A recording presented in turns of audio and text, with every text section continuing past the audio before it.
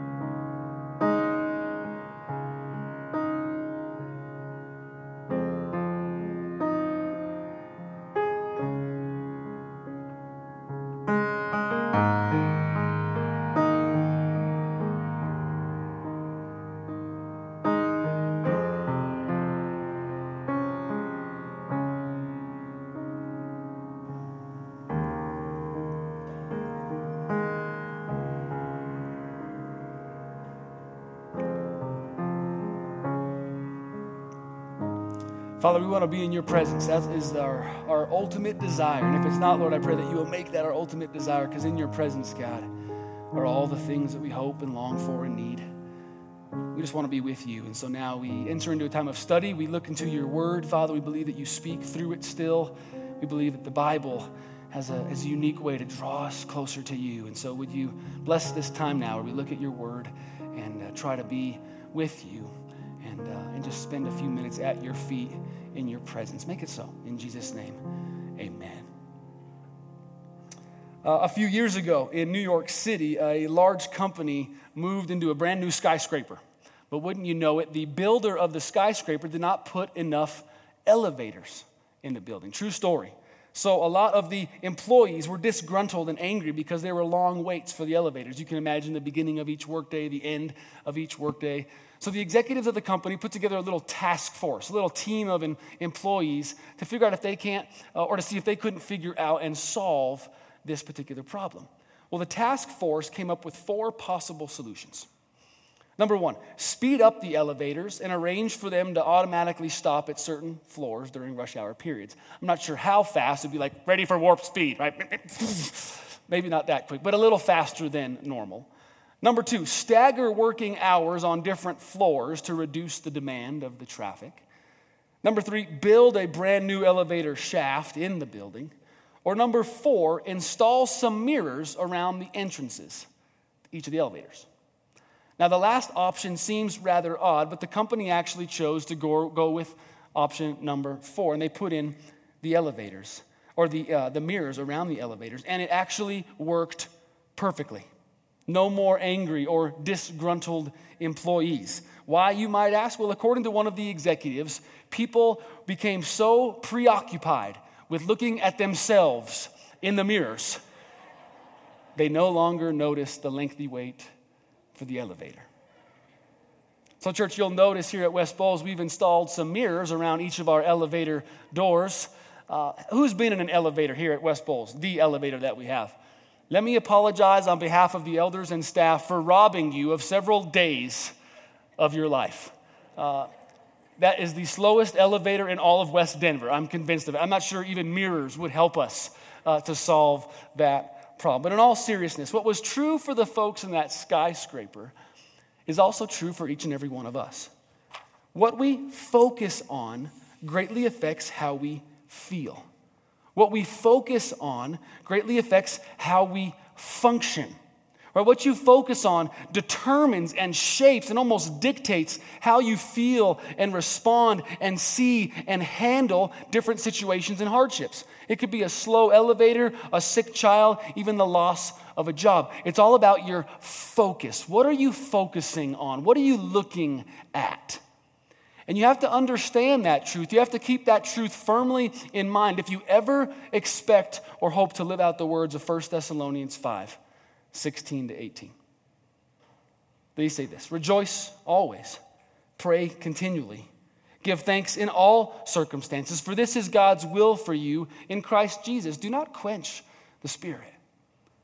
Rejoice always, pray continually, give thanks in all circumstances, for this is God's will for you in Christ Jesus. Do not quench the Spirit.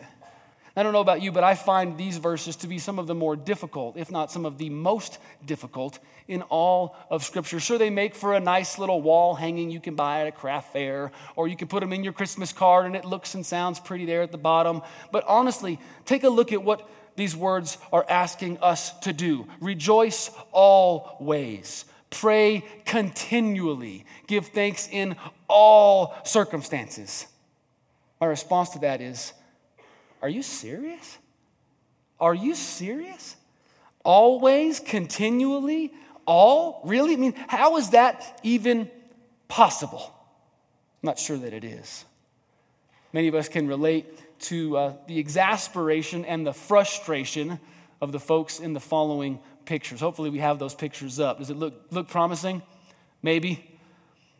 I was shown these pictures a few weeks ago, and I think you'll get a kick out of them. A car fell off the dock overseas somewhere. What do you do when a car falls off a dock? Well, you get a little crane to pick it up. But what happens when that little crane falls off the dock? Well, naturally, you get a bigger crane to come in and lift it all up. But what happens when the big crane falls off the dock? But life often looks and feels a lot like that, doesn't it? And when your life feels like it's fallen off the dock, the words rejoice always, pray continually, give thanks in all circumstances, they seem a tad bit out of place. I mean, when life falls off the dock, when the divorce is finalized, when you unexpectedly lose your job, when the cancer is stage 4. The words of Paul there in 1 Thessalonians 5, they sound silly, if not absurd, and completely unreasonable.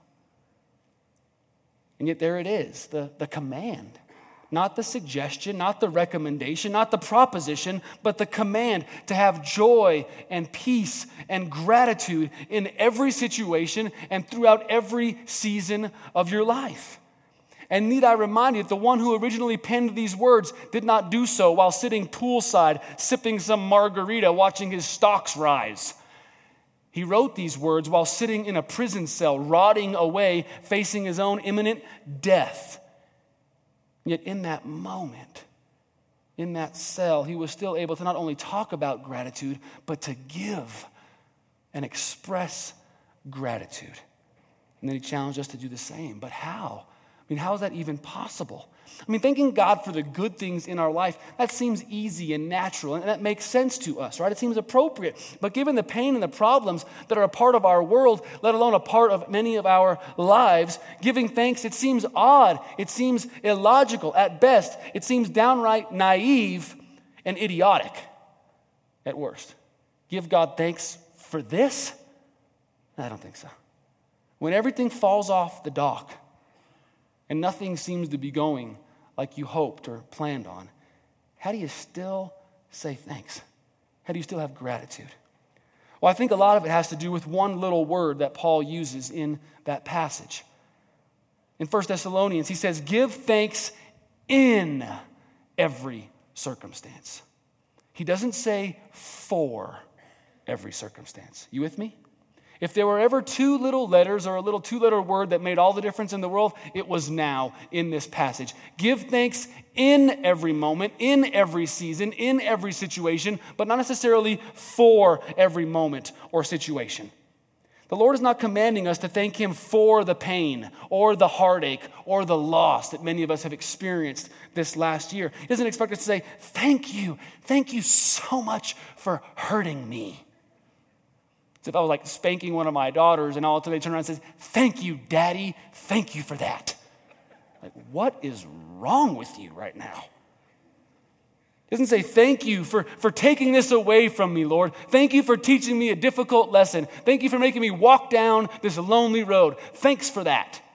No, we say thanks for nothing. I think the Lord is okay with that because we don't have to thank Him for everything, but we are commanded to thank Him in everything. That word in makes all the difference. If this is hard for you to grasp, still just think about the example of Jesus. We don't hear Him thanking God for the cross or the abandonment or the shame that He was going to experience or did experience through all of that. We actually see Him begging for those things to be taken away from Him. He's asking for all those things not to come to fruition. But in multiple places, we read that Jesus still had a grateful heart in those moments. He still expressed genuine gratitude through all of that. I mean, if Hebrews 12 doesn't knock you back, I'm not sure anything will. Look at this. Let us throw off everything that hinders and the sin that so easily entangles us. Let us run with perseverance the race marked out for us, right? Fixing our eyes on Jesus, the pioneer and perfecter of our faith. For the joy set before Him, He endured the cross, scorning its shame, and He sat down at the right hand of the throne of God. For the joy set before Him, He endured the cross. Let me say it one more time. For the joy set before Him, He went through everything that He went through. You're thinking, what joy? There was no joy in that moment. You read the story of the Passion, you watch the movie, you go through Good Friday services. There's no joy in that. What are you talking about? What joy? Not only was Jesus' life falling off the dock, His life was about to be taken away from Him on a cross. For the joy set before Him? But it seems as if Jesus, He was focused. He was so focused on certain things that even though everything else was haywire around Him, He was so focused on the joy set before Him, the joy of you being with Him someday, the joy of Him bringing humanity back to the Father, the joy of Him making all things new. He was set and focused on that joy, and so it made everything else He was in possible to give thanks for. You with me? And like Jesus, if we ever expect to rejoice always, pray continually, or give thanks in all circumstances, we're going to have to be focused as well. You got to stay focused if you want to be someone like that who expresses a costly form of gratitude, a form that doesn't come easy or natural to us. And so this morning, I want to help you focus on two things. Unlike the people in the skyscraper, I don't want you to be focused on yourself, okay? That doesn't really help. It might distract you from a slow elevator, but looking at the bald white guy in the mirror, it doesn't help me a whole lot get through hard times, okay? We've got to remain focused on two other things. I want you to remain focused on the good things God has given to you in this life and the God who has saved your life. Let's kind of focus in on them now together. An article in Reader's Digest recently grabbed my attention. It fits perfectly given the holidays are coming up. It was entitled, "What Not to Buy Your Wife for Christmas." The author went on to say this: "Shopping for your wife is one of the most difficult pursuits in all the world. It's right up there with solving the national debt or the problem of global warming. Many a man has made a fool of himself based on a poor present decision. So here, men, are the things you should never buy your wife." Number one, don't buy anything that plugs in. Anything with a cord, although helpful around the house, is sure to put you in the doghouse. Don't buy clothing that involves sizes. You have a 1 in 7,000 chance of getting her size right. And she will be offended the other 6,999 times. Do I look like a size 16, she'll say? Too small a size doesn't cut it either. I haven't worn a size 4 in 20 years. Don't buy jewelry. The jewelry your wife wants, you can't afford. And the jewelry you can afford, she doesn't want. And finally, don't spend too much. How are we going to afford this, she'll ask. But spend too little, and she'll say, is that all I'm worth to you? And all the men said, amen. Right? Thank you. Thank you. But you see, ladies, giving you a good gift, it's like an act of God. But you see, what's interesting is God is the one who gives good gifts. It's hard for us men to do that for you, ladies, but it's not hard for God. It's not hard for him to give anybody a good gift. In fact, that's what he's known for. That's what he specializes in. James 1:17, every good and perfect gift is from above, coming down from the Father of the heavenly lights, who does not change like shifting shadows. Every good gift. Every good and perfect gift is from above, from your Father in heaven. That means everything you've ever been given, everything you've ever received on holidays or throughout the week, everything you actually ever purchased, everything you've earned, everything you have in your life, every good thing, every good gift, it's from the Lord. I love how Paul says it in Romans 11:36. For from him and through him and to him are all things. All things. So that breath you just took, it was a gift from the Lord. That's why Kim sang that song. It's your breath in our lungs. It truly is a gift from him. Now that breath you just took, it's only one of 23,000 you are going to take today, but all 23,000 are truly a gift. That cup of coffee you had this morning, that was a gift from the Lord. And all the caffeine addicts said, yes, sir, hallelujah, right? That set of golf clubs in your garage, or 2 or 10 that you have, that's a gift from the Lord. Your job, your home, your physical strength, your family, your favorite cookie, your favorite Christmas movie, the feeling you get when you ace a test, score a bucket, catch a fish, sunsets, lightning storms, snow-capped mountains, they're all from God. Every single one of those good gifts has been given to you from above. Last week we sang that song, You're a Good, Good Father. You know why we sing that song? Because he is. That's who God is. We're not telling him anything he doesn't know. We're telling each other something that we tend to forget. He is a good, good father, and he delights in giving his children good, good gifts. When was the last time that you truly thanked him for any of those gifts, or maybe all of those gifts? When was the last time you ate a meal and you truly thanked God for provision, for taste buds, for the gift of green chili? When was the last time you sat on your couch and you thanked God for rest, relaxation, a comfy old recliner? When was the last time you knelt at the end of your children's bed and while they were sleeping, you thanked him for their health, their joy, their energy, their excitement, their life? The Lord has given every single good gift you have to you. It's all from him. Have you ever received an anonymous gift from somebody? Maybe it was like a secret Santa thing, or maybe you received a card in the mail with no name on it, a package with no sender or return information on there. I don't know about you, but that kind of excites me. I'm like, ooh, who's this from? But then I get super frustrated by it, because I'm like, no, who is this from? I demand to know. See, when I receive a gift, especially one of great value, I feel the need to, I almost feel compelled to say thank you.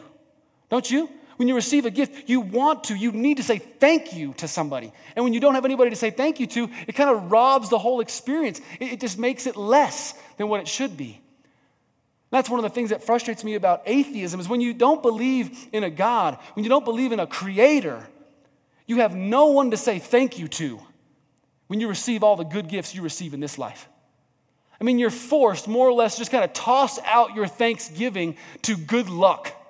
Thank you, good luck. Maybe you just toss it out to good fortune. Thank you, good fortune. Maybe you're just thanking goodness in general, like thank goodness, thank you, goodness. Truly, as an atheist, who you have to thank is chance, randomness, and cell mutation. Go ahead and offer your thanks up to those things. Thank you, cell mutation. That seems kind of odd, and it is. You don't thank good luck. You don't thank good fortune. You don't thank goodness. You thank the good Lord because it's He who gave you the gifts. And you see, all of the good gifts that God has given to you, He has not given them to you anonymously. He wants you to know it's Him because He wants you to know Him. He wants you to thank Him because your life will be drastically different when you do. That's what James is trying to get us to see and get us to do when he says every good gift is from the Father, even if you don't realize it, even when you don't stop and give Him thanks for it. The good things you have in life, they're from Him alone. Psalm 103 is a powerful psalm where the psalmist kind of goes through their life and there's this laundry list of blessings they have received from the Lord. I encourage you, even this week, read through Psalm 103 and personalize it. Kind of make your own list of what God has done for you. But look at how he starts the psalm. It says, praise the Lord, my soul, all my inmost being. Praise His holy name. Praise the Lord, my soul. But then he says something very interesting, and he says this, and forget not all of His benefits. And forget not. Now, I have to think that right before he starts listing off all the great gifts he's received from the Father, he says, forget not, because what do we tend to do? Forget. We tend to forget, don't we? With all the demands and deadlines, problems, pressures, bills, burdens, all the things that we face, we forget. We lose sight of the good gifts and the good God who sent them to us. We start to focus on what we don't have, what we wished we had, what other people have. But we have to focus. Church, we have to focus.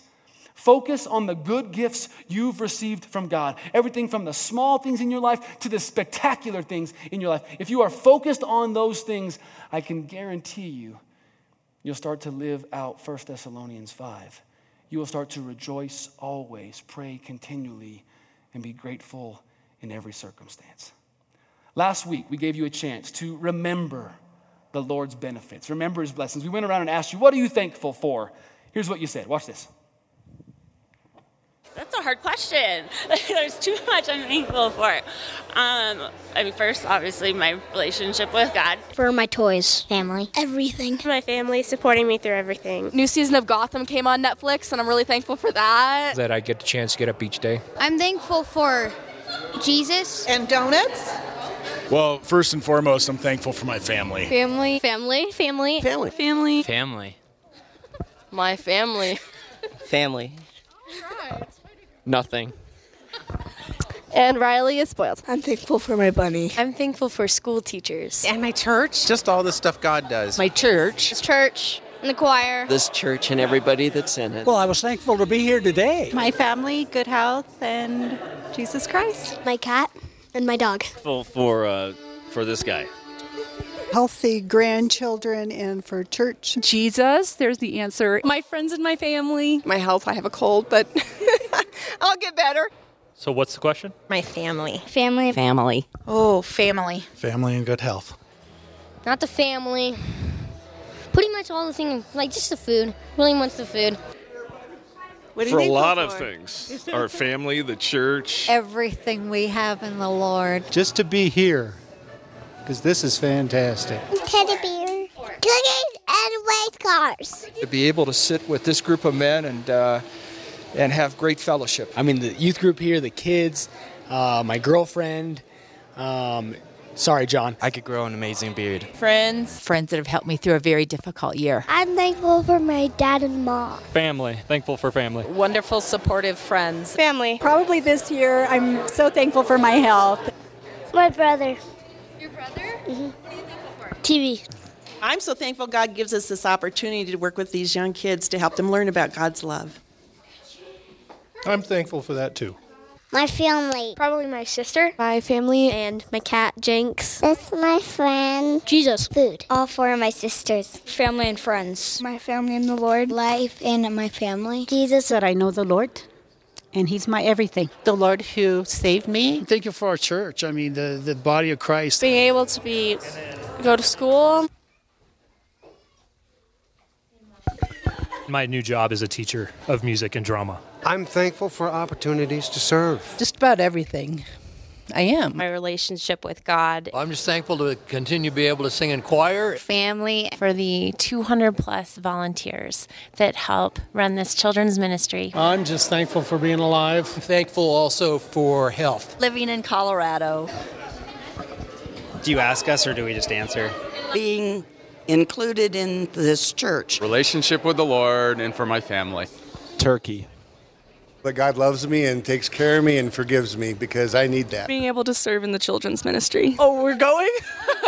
Church. My family and freedom. My niece, Grace. I'm thankful for my mom coming to church with me today. My family. Probably my family and my hair. An awesome family and dogs. My husband had a stroke a week ago, and he's okay. And God is healing him, and just very blessed. Thank you, Johnny, for putting that together. Thank you for answering. Cookies and race cars, brothers and TV, hair. Hair. It's a low blow, Mr. Gothier, a low blow. But you see, church, even though Thanksgiving has come to an end, the thanks you should be giving to God should not. Being a thanks giver is something that we as believers do every day, not just on Turkey Day. Even when things don't go our way, even when things turn sour, even when things fall apart, when they fall off the dock, there's still a lot to thank God for. I mean, maybe your life right now looks and feels like a cheesy country song. Right? Maybe your boss fired you, your wife left you, your truck died on you, and your dog won't even look at you. But even in those moments, there are still things, aren't there? There are still good gifts that you have been given from God. A Puritan preacher named Matthew Henry was robbed one day in London. Years later, after he passed away, they found his diary, and they found an excerpt written the day after the incident. Here's what he said. Lord, I give you thanks and ask you to help me to be thankful. First, because I've never been robbed before. Second, because although they took my wallet, they didn't take my life. Third, because although they took everything I owned, it wasn't that much. And fourth, because it was I who was robbed, not I who was forced to rob another. Puts things in perspective, doesn't it? You've been sick this last year. Well, thank God you haven't been sick up until this point. Thank God for the times you've had. Thank God for doctors and caregivers. Thank God for medicine. You've been alone this year. Thank God that you know what it feels like to not be alone. Thank God that you get to be with him. Thank God that there will be a season when you're not alone anymore, right? There are so many things to thank him for no matter what happens, no matter how many times or things fall off the dock. You can still give thanks. And if you're focused on those things, if you zero in on those things, you can rejoice always. You can and will pray continually. And you can give thanks in every circumstance. But according to Jesus, in addition to focusing on that, he also wants us to focus on this. In addition to focusing on the things that God has given us in this life, he wants us to stay focused on the fact that he has saved our lives. In Luke chapter 10, Jesus sends 72 of his closest followers out to go and try this stuff themselves. It's a day when the training wheels come off for the disciples. And most of us tend to think, oh no, turn away, don't look at the horrific accident that's about to happen. Things actually turned out pretty well for them. Now look at what he says, Luke 10:17. The 72 returned with joy and said, Lord, even the demons submit to us in your name. In other words, things went pretty well that day. The 72 come back and they tell Jesus, guess what? It works. All the things you taught us, all the things you showed us, it actually works. Imagine that. And Jesus responds by saying, yeah, I knew it would work. Then he goes on to say, you ain't seen nothing yet though, boys. Just wait. But then in verse 21, we read this. Jesus went on to say, however, do not rejoice that the spirits submit to you, but rejoice that your names are written in heaven. However, do not rejoice that the spirits submit to you, but rejoice that your names are written in heaven. Jesus is more or less telling his followers that they shouldn't base the entirety of their gratitude on what God has given to them, but on what God has done for them. Everything else, however good or godly it is, it's temporary, it's fleeting, but your eternal security, your eternal destination, that's not. So base your gratitude and stay focused on the fact that the God who rules over the heavens and the earth will welcome you into heaven once you leave the earth. You with me? Focus in on the fact that the God who rules over the heavens and the earth will welcome you into heaven when you leave this earth. That's what it means to have your name written in heaven. I got a little taste of this last year. We were given some tickets to a Rockies game. Some friends asked if we wanted to use their tickets one night to see a game. We were like, sure. But these weren't just any old tickets. These were like lower level, super important and posh, way above my pay grade as a pastor kind of tickets. I knew we weren't in Kansas anymore when my friend said, and you got to go in a secret entrance. I'm like, tell me more. So we go to a secret entrance. We hand over our tickets to a guy, I kid you not, wearing a black suit, who opens up a black book. He peruses through it and he says, your name's not in here. I quickly tried to think of all the different aliases I've used throughout my life. I realized I don't have any. Thomas Charles Fitzpatrick? Nope, not in here, he said. Well, it turns out my friend shared his tickets with somebody else, and someone had already claimed the tickets for that night. So I went from feeling like royalty to feeling like a complete loser very quickly. Well, long story even longer. My friend felt horrible, so he gave us a few more tickets for a few weeks later. So we tried it all over again. There's that secret gate with the guy wearing the black suit holding the black book again. I'm like, you. He says, you. No, actually he did. He didn't recognize me at all. But this time, he takes the tickets and he says, Thomas Fitzpatrick, come on in. Now, I don't want to brag or anything, but I'm going to. I have never had a more outlandish experience in all of my life. Upon entering the stadium, we were escorted to an all-you-can-eat buffet. I mean, steak, lobster, creme de la creme. It's not like hometown buffet, okay? It's not Soup Plantation. This is like Ritz-Carlton, like big time. From there, we're escorted down the corridor that the players take to enter the stadium. We pass the locker room to our seats, which just happened to be right next to the Rockies dugout. Here's where we were sitting. There was nobody between me and everybody else playing on the field. Here's a picture of Bailey. We were handed balls by Tulo. I mean, it was incredible. And to top it all off, the 30 people or so that were sitting in that section, and you know the section, because when you and I normally go to a game, it's that section you look down on, you're like, I hate you people. Like, how do you even get down there?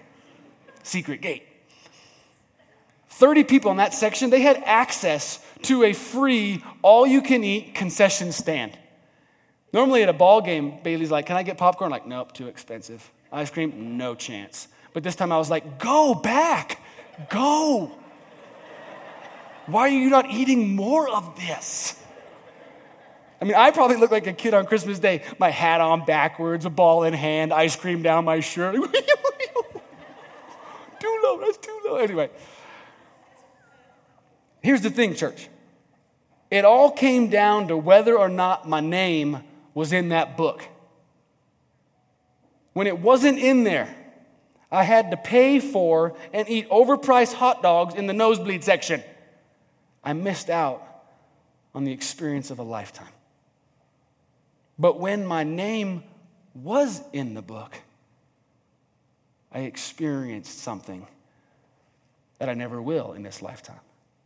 And as great as that day and as great as that experience was, church, it fails miserably in comparison to what is going to happen and what lies in store for us in heaven. Next year on Easter Sunday, we're going to start a sermon series on heaven. Because I don't believe that we as Christians talk about or think about or look forward to that place enough.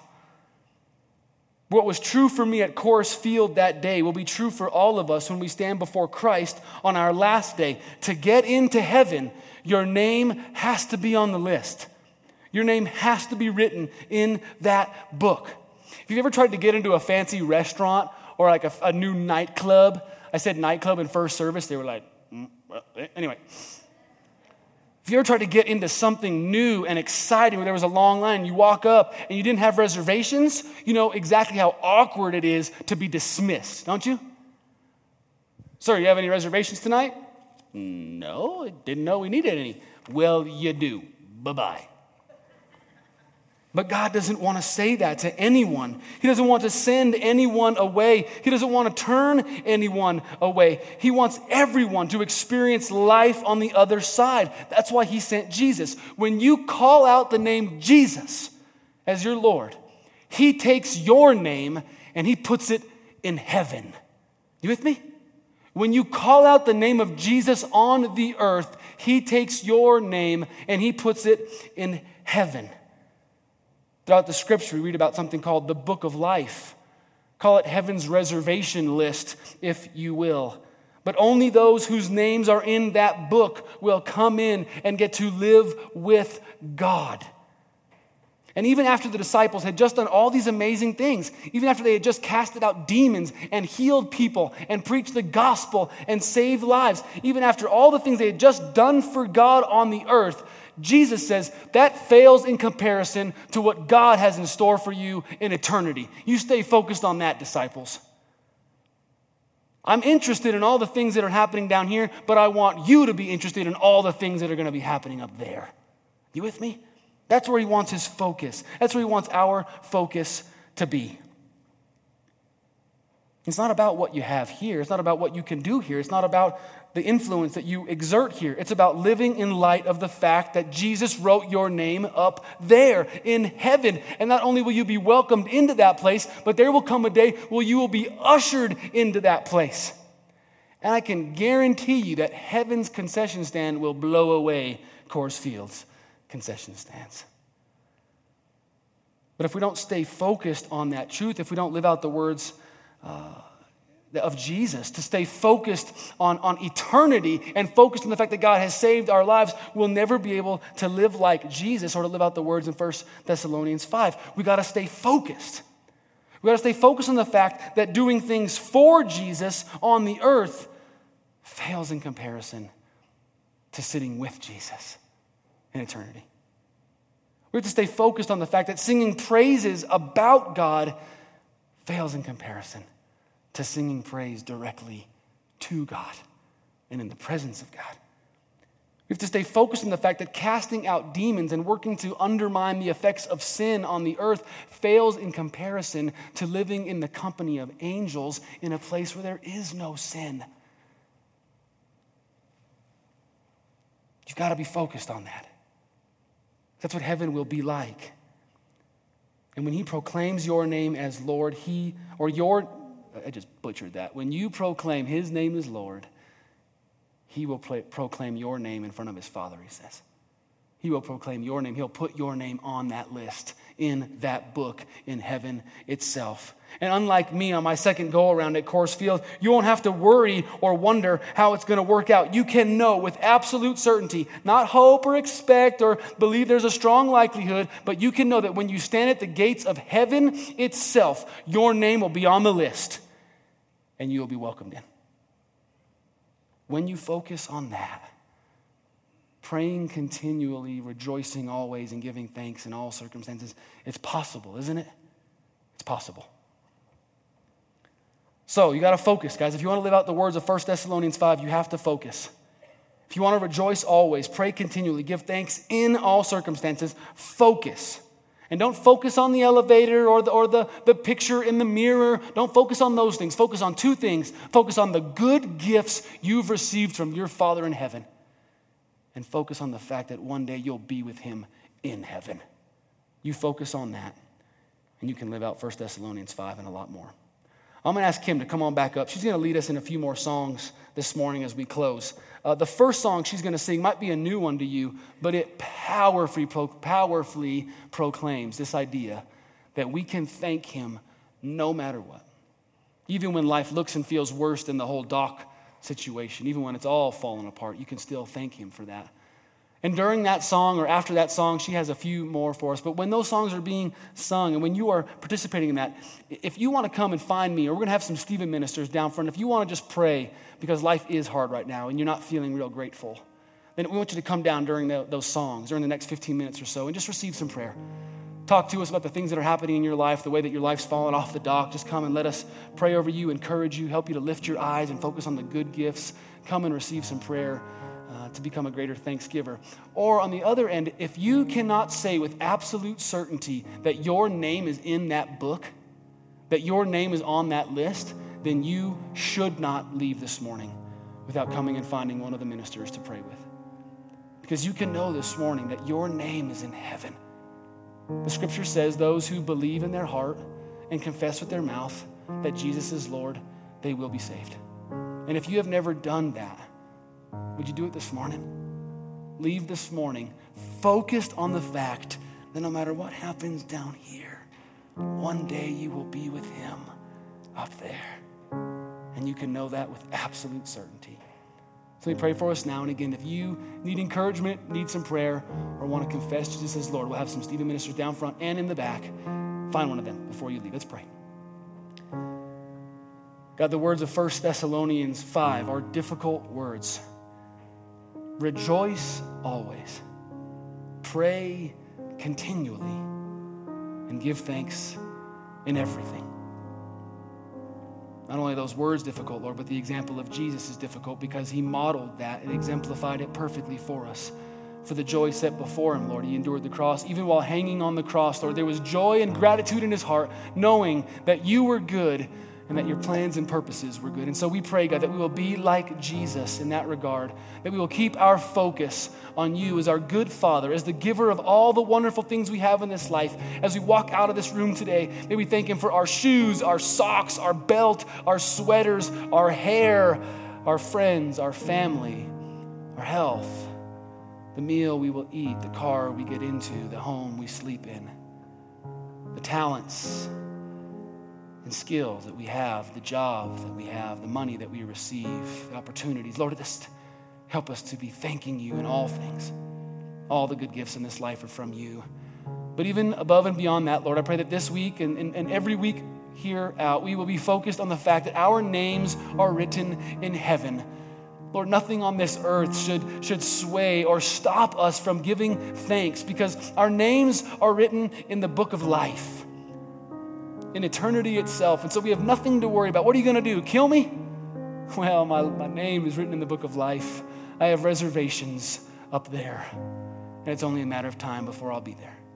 And so, God, I pray that we will be focused on that. As your people, will we be extravagant thanksgivers as we focus on our good gifts and our good God. We love you. And we sing these praises to you now as a small expression of that thanks and praise. In Jesus' name we pray. Amen.